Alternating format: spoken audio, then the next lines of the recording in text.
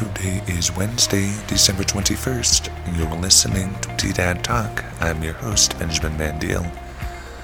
The weather is expected to be sunny with a high near 52 today. Tonight it's expected to see a 20% chance of snow after 11 with a low around -5. Now, here's the headlines for the day. Mount San Rafael Hospital announced its first chemotherapy patient has completed treatment. Marlene Martin, who underwent treatment through the hospital's partnership with UC Health, said that she is grateful for the partnership, the hospital staff, and being done. A legislative roundtable will be held January 4th from 9:30 to noon at the TSC Sullivan Center. State, local, and federal officials are expected to give updates along with local community leaders.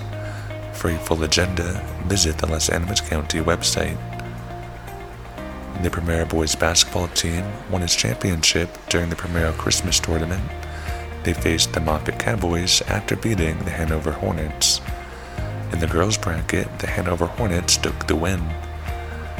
That's the news. Listen daily on T-Dad Radio, Spotify, Apple Music, or wherever you listen to podcasts to keep up with Los Animas County and Colfax County, New Mexico happenings.